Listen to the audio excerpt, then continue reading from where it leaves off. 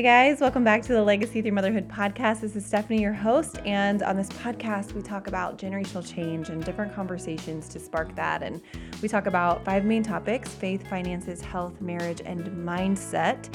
So I'm really excited about our topic today. We are doing another Ask Stephanie Anything about finances, but it's going to be a real estate conversation. Earlier on this week, I posted a picture on my Instagram stories about me kind of doing my due diligence and looking through numbers and stuff of a 5-unit that my husband and I are thinking about purchasing. And a lot of you guys were intrigued about that. And that excited me because I love to talk real estate.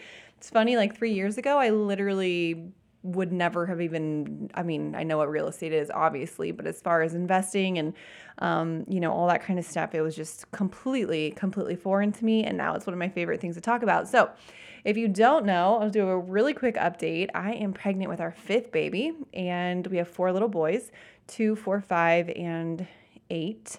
And I am sitting on a big old birthing ball right now because I've been cramping a ton lately. So I'm wondering if this babe is going to last full term like the other ones. I delivered all of mine at 39 weeks. So hoping this one stays in a little bit longer because I got a lot of content for you guys. So let's go ahead and jump in because I'm really excited about this episode. I'm excited about the questions you guys had. I know some of you are like, I'm nowhere near close to that, but that is something that you're interested in. If you don't know our financial story, oh gosh, I should know this episode by heart. I would go back, or even if you go up to my website, it's simsarrows.com, and you can just look, there's a podcast directory there, and I have our financial journey as an episode, so you can kind of hear our story of being crazy in debt, having like a negative net worth, to now about 5 years later, being debt-free and having almost $750,000 in net worth. And that net worth, honestly, had that huge swing in a really short amount of time because of, number one, paying off all of our consumer debt. We downsized. We have kind of a pretty dramatic story there. But outside of that, real estate, you guys, that is what we have invested in, and that is where we really saw our net worth jump. So I really want to talk through this with you guys. And as I'm talking, this is going to be a very casual episode. I have a little bit of an outline planned, but that's it, just to keep me on track, because y'all know I'm long-winded. But I want you to keep in mind as I'm talking, if you are feeling like, oh my gosh, this is so overwhelming, which I'm not going to overwhelm you with like a bunch of numbers, but if you feel overwhelmed, I want to remind you that 3 years ago, we had 0 rental properties. We have 4 right now, almost a 5th. We had 0 rental properties, and I would not have known the first thing. If somebody would have been like, hey, are you even interested in real estate? I would have said no, because not only were we not in a place to invest in real estate and whatever else, I didn't have the mental or emotional capacity to even take on this. Because we were so, I guess 2 years ago, we were getting out of, or sorry, 3 years ago, we were getting out of our personal consumer debt. But point being, I highly encourage, and I talk about this a little bit at the end, but I highly encourage you guys to be out of consumer debt if you are going to invest in real estate property. I can't say, 100% out of consumer debt, because there's such great benefits in passive income and whatever else, but being well on your way, or at least having a very clear plan before you dive, head first into real estate investing. And so anyways, we'll talk about that a little bit later, but I just want you to be here. And if you are super interested and you are at this point in your finances where you're like, yes, I want to invest, I want to learn about this, then buckle up, because we're going to talk about it. If you are somebody who is crazy over your head in consumer debt, and just feel really overwhelmed with finances, listen, just sip on your coffee. Okay. This is good. This is what I want. I want you to be a part of a conversation that you have no business being a part of because you don't know much about it, right? That's how I learned. I learned by sitting in conversations that I had no business being a part of. I had nothing to give. I literally had nothing to say. I had nothing smart to add. I knew nothing. I knew absolutely nothing. But by just sitting in these kind of conversations, right? You hear it for the first time, or maybe the second time, or the third time. And then all of a sudden you're like, oh, I know what that is, when somebody brings it up, or, oh, I've heard of that before. And then it moves from this insecurity to this like confidence with certain things. So real estate may or may not be your jam. That's totally fine, but I don't really freaking care. Okay. I really don't care. What I want is for those of you who are excited about this is something you want to listen, re-listen, whatever. I'm going to give you some resources to go dive in deeper with this because I'm not like a real estate expert by any means. But if you are somebody who's like, nope, this is A, not for me, or B, you're just in a place where you're really overwhelmed with your own personal finances, just sip on a cup of coffee or mud water, y'all. Mud water. It's kind of my new thing. I absolutely love it. It's a coffee alternative. I actually reached out to that company and asked if they'd be on the podcast. I don't know if they're going to come on, but wishes, right? So anyways, I want you to sit here and I want you just to listen because I want you to be a part of this conversation. And when I say I have a heart for normalizing talking about these kind of things with women, this is what I mean. So buckle up also if you have no interest. Just listen to my voice for the next 30 minutes. Okay. So this is going to be like a 10,000 foot view on this. Good Lord, I could not possibly cover everything in 30 minutes. But we got into real estate after my parents did. Actually, my parents kind of went down this road for a couple of years, and it really piqued our interest as we started to sit in on conversations they were having, and they started to invite us into conversations. Remember, we were like completely oblivious. We didn't know what the heck they were talking about at the beginning.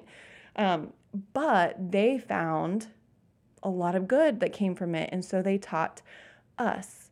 And so, obviously with houses and with real estate, you can do a couple different things. You can flip it, which I think just if you watch HGTV, you guys, you know what this is, where you buy a house, typically that's kind of in a poor condition, and then you rehab it, and then you flip it and you sell it. So maybe you buy a house for $50,000, you put 30 into it, but then you sell it for 100, you make 20 grand after all is said and done. So you can flip it, or you can rent it and invest in the the rental property side of real estate, which is what my husband and I decided to do. And so this is when you buy a house and you can either buy kind of a fixer-upper, which is what my husband and I tend to do, and then rent it out, or you can buy a turnkey, which that basically means you buy a house that is completely ready. So like I bought the house on a Tuesday, and if I had all my ducks in order, I could literally rent it to someone on a Wednesday because it is ready to go. That's called turnkey. All right. Also, you guys, if you hear like weird noises, I'm literally on my birthing ball. I'm realizing that probably wasn't a great idea as I'm sitting here recording a podcast episode, but it's all right. We're in this together. Okay. So my husband and I chose to do rentals instead of flips because we really liked the passive and recurring income of a rental. So that's kind of why we chose to rent. And obviously we've loved it. We have 4 rental houses now and almost another one on the way. It sounded like my children. But here are a few things to know about rental properties if you are interested in it, or possibly will be in the future. Number 1, the most important thing, okay? I could not scream this enough. The most important thing is really vetting your tenants well, okay? Making sure that the house you have and the price point your rent is going to be is appropriate not only for you, but for the person that's going to live there for probably the next year, right? Like we do minimum of 1-year leases. So you have to make sure you guys are both a good fit. And we really do this by pre-screening applicants as they become interested. And we ask things like, what is your income, your monthly income? Have you ever been evicted before? Have you ever filed for bankruptcy? I don't know. There's just some prerequisite questions that we ask. And if they pass the pre-screening questions or the prerequisite questions, then they're invited to come and see the home. And after they see the home, if they're interested, they'll fill out an application typically on the spot. And I'm clear up front, it is $45 if they want to turn in an application. And here's what that covers. $20 is for an application fee. And this covers me having to spend the time calling all of their work references, calling their past landlord or whatever, just to see how they were as tenants, job managers or bosses or all whatever. So the time it takes to spend and like call everyone and verify everything that's on their application, that is $20. And then there's another $25 that we ask to have for the background check that they will get. And the background check, you guys, is literally like $24.50. So like we're not trying to make money off of this here, but this is just like bare minimum to get what we need for to have somebody living in our home. And then from that, once we have a couple people that have given us their application, we've run background checks, all that kind of stuff, we use this neutral scoring system to rate the applicants based on a couple different things. There's maybe like 12 different things you can earn points for. And it's based on like, how long have you been employed somewhere? Obviously if you're employed somewhere for 5 years, that looks better than like 2 months when you're trying to get a house. It also goes with like referrals or how many pets you have, how long of a lease do they want. Like it's more favorable if someone wants a 2-year lease over a 1-year lease, just because then you don't have to do the whole turnover thing. What income they're bringing in so that the rent is not a burden on them. What is their credit score and, whatever. And so basically you take the possible applicants that could be a good fit and you kind of run it through this neutral scoring system. And typically the person who scores the highest or the couple who scores the highest will win. And it's a little more complicated than that, but just to keep it really simple, this 10,000 foot view, that really is it. And it really takes some of the emotion out of the process of choosing a tenant. And then once we find our perfect person, I email them, number one, to say like, hey, are you still interested? Like, we're going to offer you this house. And if they are, then we move forward with signing the lease and occupancy dates and all the good stuff, right? And then I email all the other applicants that made it to the point of like, the background checks and all that kind of stuff. I let them know they were not chosen, and I just forward all of them their background checks because, technically they paid for it, right? And so, I don't know, some of them are like, oh, I didn't realize that was on there. And your background check shows like any criminal history, but also shows credit scores, anything collections, that kind of stuff. And so sometimes, it happens. Sometimes things get kind of buried and you don't even realize that's showing up, and maybe you've gotten turned down multiple times for a house or whatever, and you didn't realize you had like this glaring charge against you, or something still on there that you needed to dispute. So since they paid for it, I don't try to like hoard that. We just give that back to them so that they have it, and then we just move forward with the tenant that we chose. And by the way, you guys, we absolutely love and adore every single tenant that we have. Like, we take great care of our houses, and we are super, super responsive to their needs. Like, if they text me at noon, on, a Tuesday, that they're hearing like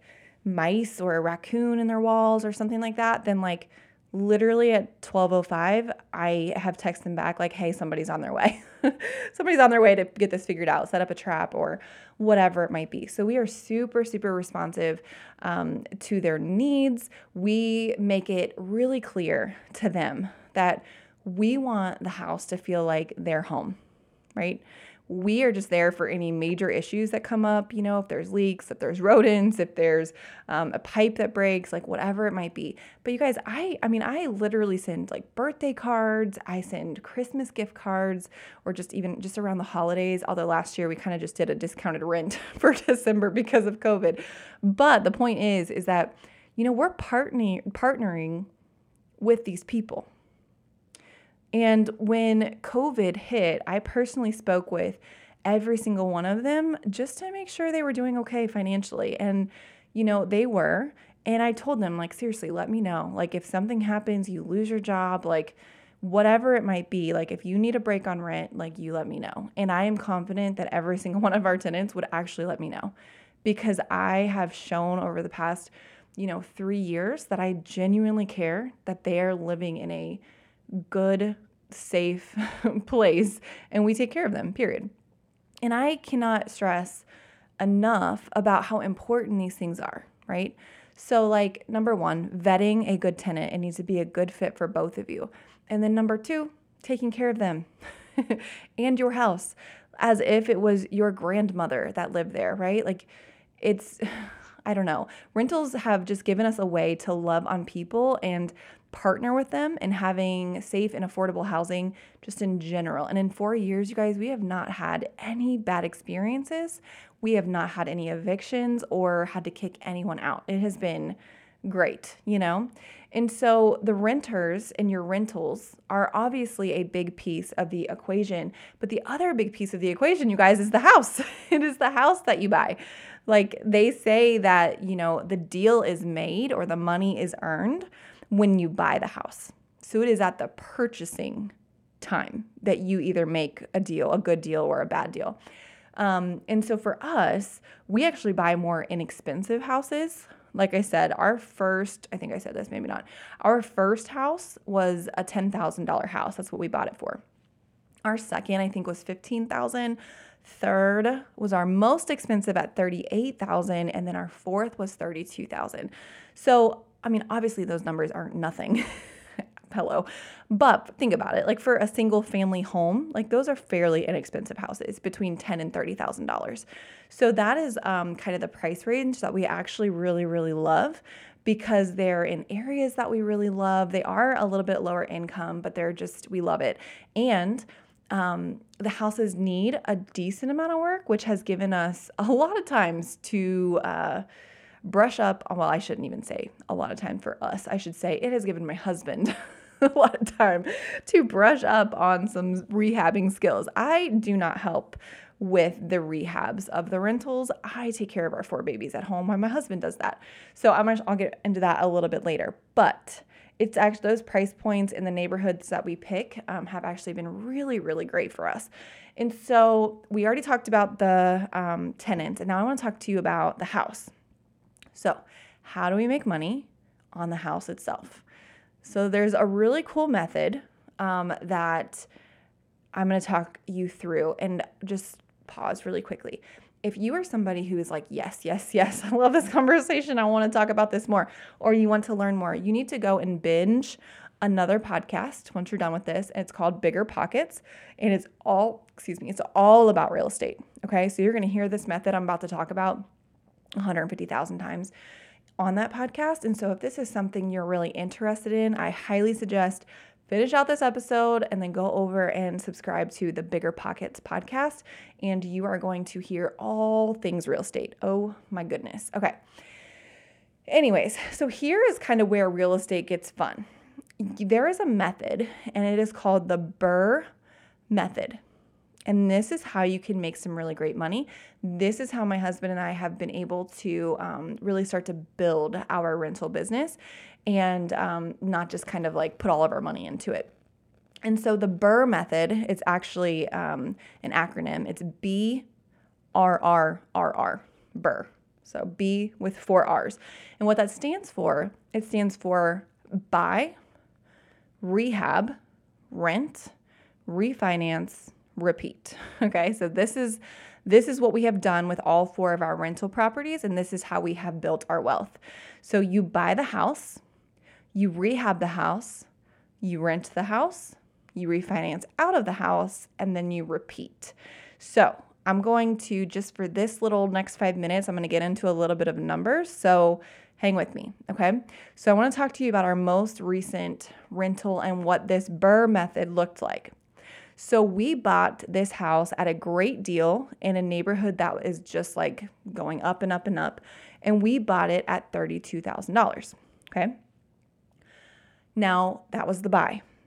And then we rehabbed it. We put about $35,000 into it, $35,000 or $40,000 into it. And then we rented it once we rehabbed it. And then we refinanced, okay? So we bought it at 32. We rehabbed for 35. Let's just say 35 to keep it easy. Okay. And then we rented it, and then we refinanced on the house. So when you do a refinance, you have to get the house appraised. And if it is a rental, or you want to, let's just say if it's a cash back refi, so meaning you're going to refinance and you want to get cash out of your house to, typically if you're going to use this on your primary home, you're going to like, maybe you want to do a remodel, maybe you want to like add a deck, maybe you want to buy a pool, you've been somewhere for 10 years or something and you want to get some of your equity out of the home. You can't get 100% of what you have in there, but you can get 70% out of what the home is worth. So since we bought the house in cash, when we went to refinance the house appraised for $120,000. You guys, we bought it for $32,000. Okay. We bought it for $32,000. We put in $35,000 in like the work and plumbing and whatever else. Okay. And then when we went to refinance it, it appraised for $120,000. And so since we get to keep 70% of that, 120, we got $84,000 back. When we went to the bank to refinance, they gave us an $84,000 check. Now, we obviously had to pay back the $32,000 that we bought the house for. We had a HELOC, which is basically a loan against the equity of your home. But anyways, I'm not going to get into all the things right now. But you have to pay back the $32,000 we bought the home for, and then the $35,000 that the rehab we put into it. Okay, so we basically put $70K of that kind of back and like paid ourselves back. But then that left us with $14,000, just profit. $14,000 just to put back into our business savings for the next house that we wanted to buy. On top of, remember, we rented this house, the cash flow that we're getting from the rent. So really quickly, bought it at 32, put 35 into it. Once it was all fixed up, we appraised it for 120,000, or the city appraised it for 120. We get to keep 70% of that. And so they wrote us a check for 84,000. We paid ourselves back about $70,000 from the rehab and the purchase price. And that left us with $14,000 that we just got to put into our savings. So basically, we did not have any of our money tied up in this home. On the front end, we did, and that's part of passive income. I'll talk about that in a second. But once we were done and we could refinance, we pulled every dime out that we paid on for the home, and then we got an additional $14,000 to just put in our bank account to invest in the next property. Okay, so this method is really, really powerful. If you want to Google it, it's the BRRRR, BRRRR method. Okay. And then you have to think about cash flow from the rent. So once we refinance the mortgage, or refinance the house, the mortgage for the house was $650. Well, we charged our renters $850 a month. So think about what that does. Basically, when we get paid $850 that month, $650 has to go to pay our mortgage for that house now, right? But then there's $200 left over. That's our profit, kind of. Technically, you want to put some money aside for like taxes, expenses, that kind of thing. But to keep it simple, $200 left over, right? Mortgage is $650. We charge our renters $850. We keep $200 after we pay the mortgage off. And honestly, that house actually needed a ton more work. So all the profit went right back into that house. But that's not always the case. So basically, we made the $14,000 on this house plus $1,200 a year because we got the $200 a month. And we have zero money tied up in that house of our own personal finances. How amazing is that?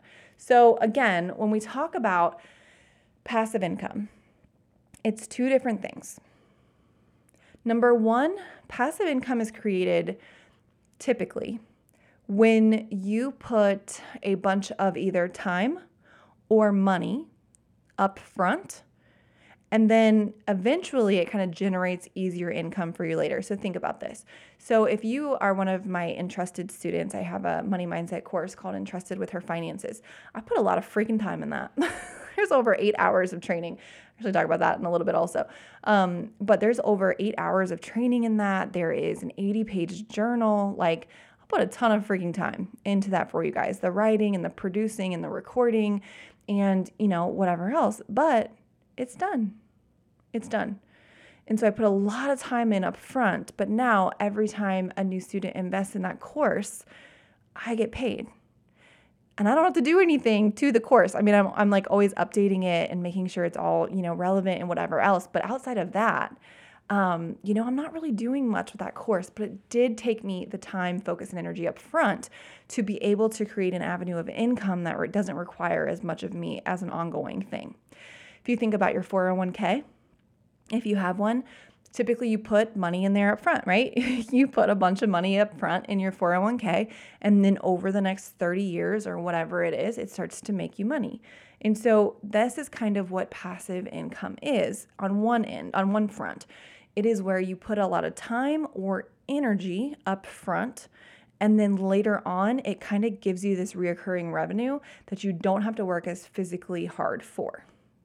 So for our rentals, we put a lot of freaking money up front, and we put a lot of time. My husband put a lot of time in up front, and now people are living in our home and they love it, and we are getting paid for it, right? Now, obviously, we have to pick back up the work when the house needs to be turned over, but honestly, we don't have a ton of turnover. We have people renewing their leases left and right. Okay. The second thing about passive income is that it's just taxed differently. I'm not going to get into a whole tax conversation because that's boring as crap, but passive income is taxed differently and lower than active income. So if you're a teacher or a doctor or, I don't know, whatever the heck you are, that is your active income, and you're getting a W-2 for it, and, you pay taxes on that, and you pay taxes on that differently than you would something that is a passive income, like the income we get from our rentals. When people pay us rent every month, we don't, let's just say in 1 year, I'm just literally pulling this out. Let's just say we make $30,000 in rental income a month. We're not taxed as if we had a $30,000 salary. It is taxed way lower. So there's a huge, huge tax benefit to income being passive. Okay. So number one, passive income is you typically have to put either money or time up front to make it easier to earn money down the road. And also it is a different tax, what's the word? I don't even know what. Different tax, not bracket. Good Lord, can't think of words. This pregnancy brain has me. It's just taxed differently, you guys. Passive income is taxed differently than active income. You can Google that too if you really want to look into that more. So with rentals, like I said, we put a lot of time and money up front. And here's a couple disclaimers, you guys. There is a right way and a sleazy way to do real estate, in my opinion. I've seen it both. I've seen it happen both ways. My husband and I really choose to do it the quote unquote right way, even if it costs us more money or time in the long run. And that can look like what I was talking about before, just quick responses to anything that's broken or wrong. Nobody wants to wait a freaking week while their ceiling is leaking. Nobody wants to try to sleep and get up and work the next day if they hear a raccoon in their walls or something. Some of these houses are older, sometimes things get in, whatever, but that's not an issue. But the issue would be if somebody's taking forever or they can't get a hold of you or whatever else, right? It also looks like rehabbing with nicer material and not just kind of throwing a house together and calling it good enough for somebody. Like I said, we try to be like, would you let your grandma live here? Or your sister or, somebody that you loved and really cared about. Would it be a place that gives them dignity and make them feel safe? Just even checking in on tenants. Like I said, once COVID hit, hey, are you guys okay? Sending gift cards for holidays. You kind of lose money. You get to kind of write it off, but that's not the point. Just sending gift cards to say, hey, I'm thinking about you, making sure all is good. Like I said, offering just rent relief when COVID hit. I think I already said that. Or honestly, we've allowed a tenant to break a lease when an emergency came up. She was great at communicating with us about what was possibly happening and could happen in the next couple of months. And, technically on our lease, it says if you break the lease early, you have to pay out the remainder of the rent. Well, that's thousands of dollars if you break the lease, early. And she was actually in a 2-year lease, so that would have been a lot of money. And we're not, no. Like, I'm not gonna make her pay me, $3,000 to break her lease because of some emergency that happened and she had to move back home. You know what I mean? Could we technically have done that and sued her? We could have. But no, we just kind of took and because she communicated so well with us, we just kind of took the month hit on our rental and had somebody else in there the next month. Like, no big deal, right? You got to have a freaking heart for people. And there's definitely a difference. Like, people can take advantage and whatever else. But like I said, if you vet people well at the front end, typically, and then you are just like touching base with them and being really compassionate throughout the whole year, typically you're not going to get stepped on. Will it happen? Absolutely. I'm sure. If we do this for the next 20 years, I'm sure something's going to happen. But as of now, it's been a pretty good thing going here. So the point is, we're not just trying to freaking make a buck. I mean, we are, because this is part of our retirement plan. But you know what I mean? Like, not everyone is in a place to buy a house. So if renting is the best option for them, then we're going to make that experience as pleasant as possible. And it's a lot of freaking work. Like, that's something else that I think I need to say up front, because I think it looks kind of sexy. Like, the passive income looks good. The, wealth building, we've built a lot of wealth in a very short amount of time. But I mean, before we had enough cash to hire contractors, Justin, my husband, did every single bit of the work himself, every bit, which meant he would go and work 50 hours a week at his 9 to 5. And then he would drive straight to the rentals and work until 1 a.m. to start to get that for months, weeks, months. And I wouldn't even see him, especially for the first 3 rentals. You kind of have to grind until you begin to refinance out and make some cash from the property. So, it's not all sexy and money making and wealth building. It took a lot of work and time and focus of knowing that the time he spent away was a sprint and it was short term. We knew that it was going to be short lived, and we knew what that labor and that seed planting, kind of, if you will, was going to produce. We knew the fruits it was going to produce. Now we're at a place where we can afford to hire contractors to do most of the work, so we can kind of put our energy elsewhere. But you guys, that took a couple years to get to that point. And I really struggle sometimes when people kind of look at where we are and are like, oh, that must be really nice. Oh, yeah, well, you are able to do X, Y, and Z. I'm like, man, but you didn't see. First of all, let me back up. Yes, we made good choices with good choices that we had. And we had good choices. And we had the capacity and the stability and the means and all kinds of types of privileges that we had to be able to make the decisions that we made. Okay, I did a whole episode about this, so I don't want to sit here and say, oh, but we worked hard. And I want people to see that. But it does kind of frustrate me, because if you have the decisions and the capacity to make a decision like investing in real estate, or you have the support or whatever that might look like, it is a grind. It is an absolute grind. And there are people that we know who are like, oh, that looks really cool. I want to do that. I want to get that passive income like that. Great. They buy a house, and you guys, it's like they're just not willing to do the work. They're not willing to, not see their husband for a couple months, It's not that he never came home. It was just that it was that, we were like, we didn't want to draw it out. And they didn't want to give up that time. They didn't want to do it without each other. They wanted to both go and be there. So they had to find childcare, and then it just started to not be worth it. And you know what I mean? If you're going to invest in real estate, especially if they're investments that require some rehab, you need to be very real with yourself about what you are willing and what you are not willing to do.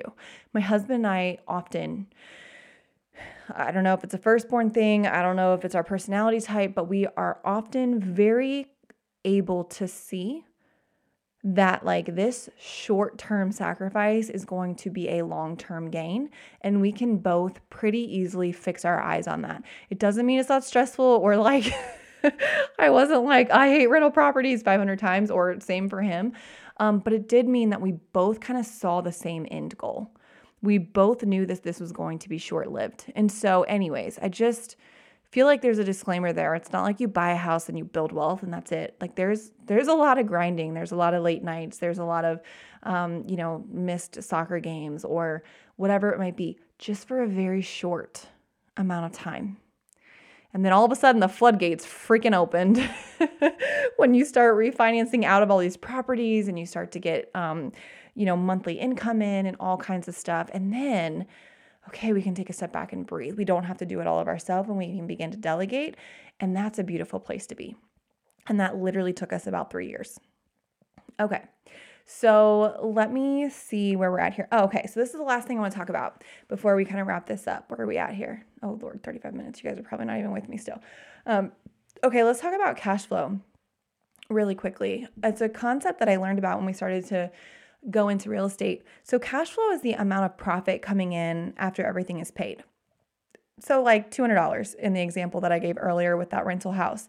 So what's kind of cool is what people will say is if you want a car that's going to cost you like $200 a month, don't go buy the car. Go buy a house that is going to cash flow you $200 a month and then go buy the car and pay the car payment with that cash flow every single month. So that money doesn't come from you. So for example, this house, right? Remember the mortgage was $650 and we were charging $850 for the rent.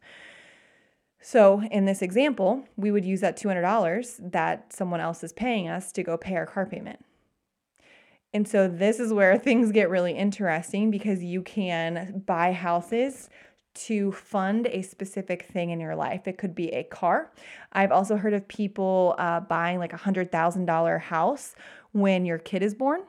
And then you put the house on an 18-year mortgage and you rent it out for 18 years until, everyone who has lived there has eventually paid it off. And then when your kid turns 18, you sell the house for $100,000 or probably double that, if it's truly 18 years, and you use that as their college fund money. Then basically, you guys, a bunch of other people over the years will be paying for your kids' college in exchange for you providing them with a safe home all of the time for those 18 years. So, the opportunities really begin to seem limitless in real estate once you get into it. And if you are overwhelmed by all of this, but intrigued, that's okay. We were too, like I said.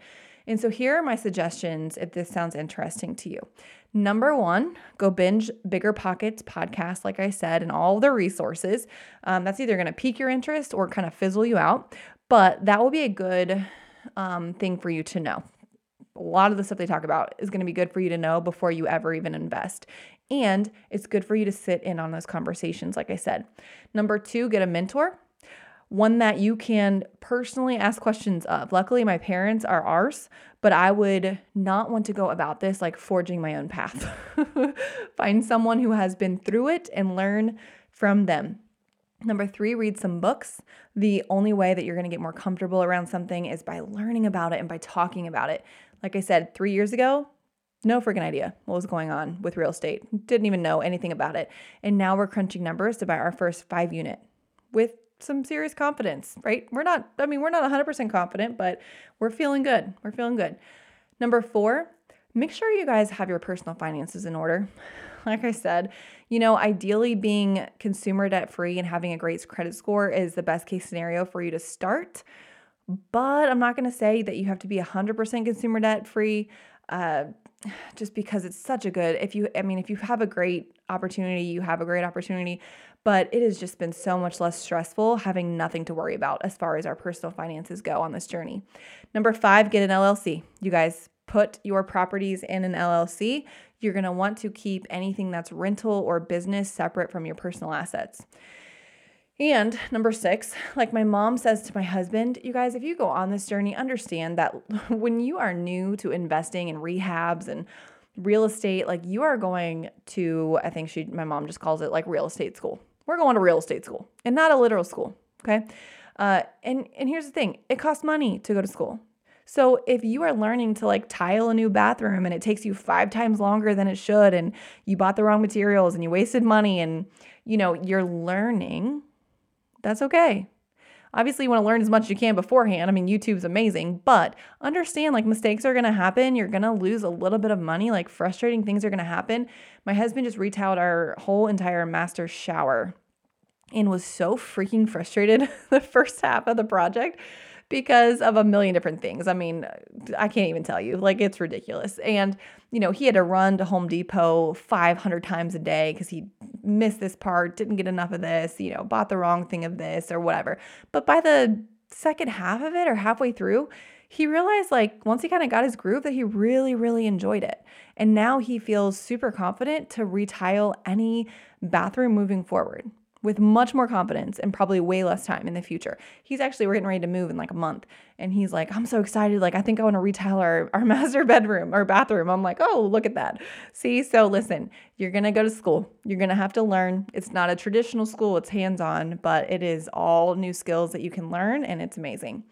So as with anything, you guys, it's a journey, right? It's a learning curve, but it's also so worth it. And it's how, like I've been saying, we've built most of our wealth in the last 3 years, and we're just going to continue, to build our real estate portfolio. And I am just so thankful that day, I can't even remember what day it was, but I remember standing in my kitchen back in 2016 where I stood at my kitchen island and I made the decision to get our financial life in order. We were like so far in debt, negative net worth. And you guys, I spent the next 2.5 years getting our family out of debt. And that really, really set us up perfectly for the opportunity of rental properties in 2018, and we never looked back. And honestly, guys, had anyone brought up rentals when we were in all that consumer debt, I would have never even considered the possibility. Like it would have been too far-fetched, too foreign for me to put any mental space into it. And it might be the same for you. Like if you're listening and are intrigued, but are like, we are in no way ready for any of that. It's fine. Maybe you aren't. Maybe you have some cleaning up to do, but I encourage you to just do that today. Because, what they say is true. Like as your personal finances get cleaned up, there are more and more opportunities that will present themselves to you. Not because the opportunities were not there before. Like literally real estate has been there forever. But it's because you begin to kind of have this mental and emotional capacity to see and consider when your brain, when all of your brain power is not thinking about what this Friday check is going to pay for. You have the space to actually open your eyes, sit in on conversations, and actually make decisions further out than a week. And I just want to give everybody a heads up really quickly as we close out this episode. So I have a money mindset course and it's called Entrusted with Her Finances. It has over like 8 hours of training on money in it. It comes with an 80-page journal to help you just really uncover your personal money story, which is so important. It helps you eliminate money blocks that are keeping you from living the debt-free life that I know you want so badly to have. It also really helps you explore what you actually owe your children. A lot of us overcompensate for what we did or did not have as a child. So that's a really great module. And then we also go into exploring passive income, where we've kind of talked about some of that today. And we ultimately wrap up with lessons to help you really kind of unleash this ability for you to build wealth. And this course is designed to take you on a journey. It was written and designed to take you on a journey. And the investment for this course is actually going to go up by $100 on Saturday, May 22nd, 2021. So if you're listening live, if you're listening on Monday, the 17th, you have a few days, but it is going to go up by about $100 on Saturday. The results have been so amazing. And so go ahead and head to simsarrows.com/yes for more information, or to enroll with the other, I think 65 now students experiencing this course now. And if you are someone who knows like mindset work is needed when it comes to money, but you really just need some like one-on-one time. You need some one-on-one financial coaching. I am here for you, okay? My financial coaching is one-on-one for 90 straight days because I genuinely believe that you can change any area of your life in 90 days. And I create a complete budget for you that works perfectly in the season that you are in. I know everybody hates budget. I promise you that every single client that I have had has fallen in love with a budget because we learn how to use it for what it's meant for. And it's meant for your big yeses, right? A lot of people think a budget is like, oh my gosh, now I just have to tell myself no to the chips and queso or the cute shirt that I want. I mean, you might have to, but the point is that you get to say yes to the big things. And that is where a budget is built around. It's not built around your nose. It's built around your big yeses. But we also create a debt payoff plan right alongside it. Okay. And the best part is y'all have unlimited access to me for coaching and adjustments as needed for the full 90 days. You guys, my clients have, blown me away. You guys are paying off tens of thousands of dollars in 90 days. Tens of thousands of dollars. I think the highest that I've had, this was in 120 days.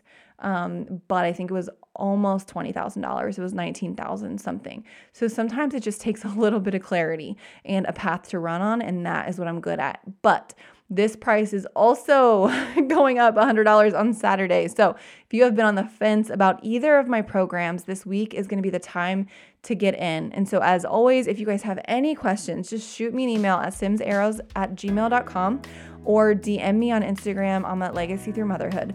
And I hope you enjoyed this episode of Ask Steph Anything, kind of real estate edition. I love talking about this. So keep the conversation going if you want to. I will be all up for talking about it on all the socials. So I look forward to walking with you guys and helping you find your grit while completely covering you in grace.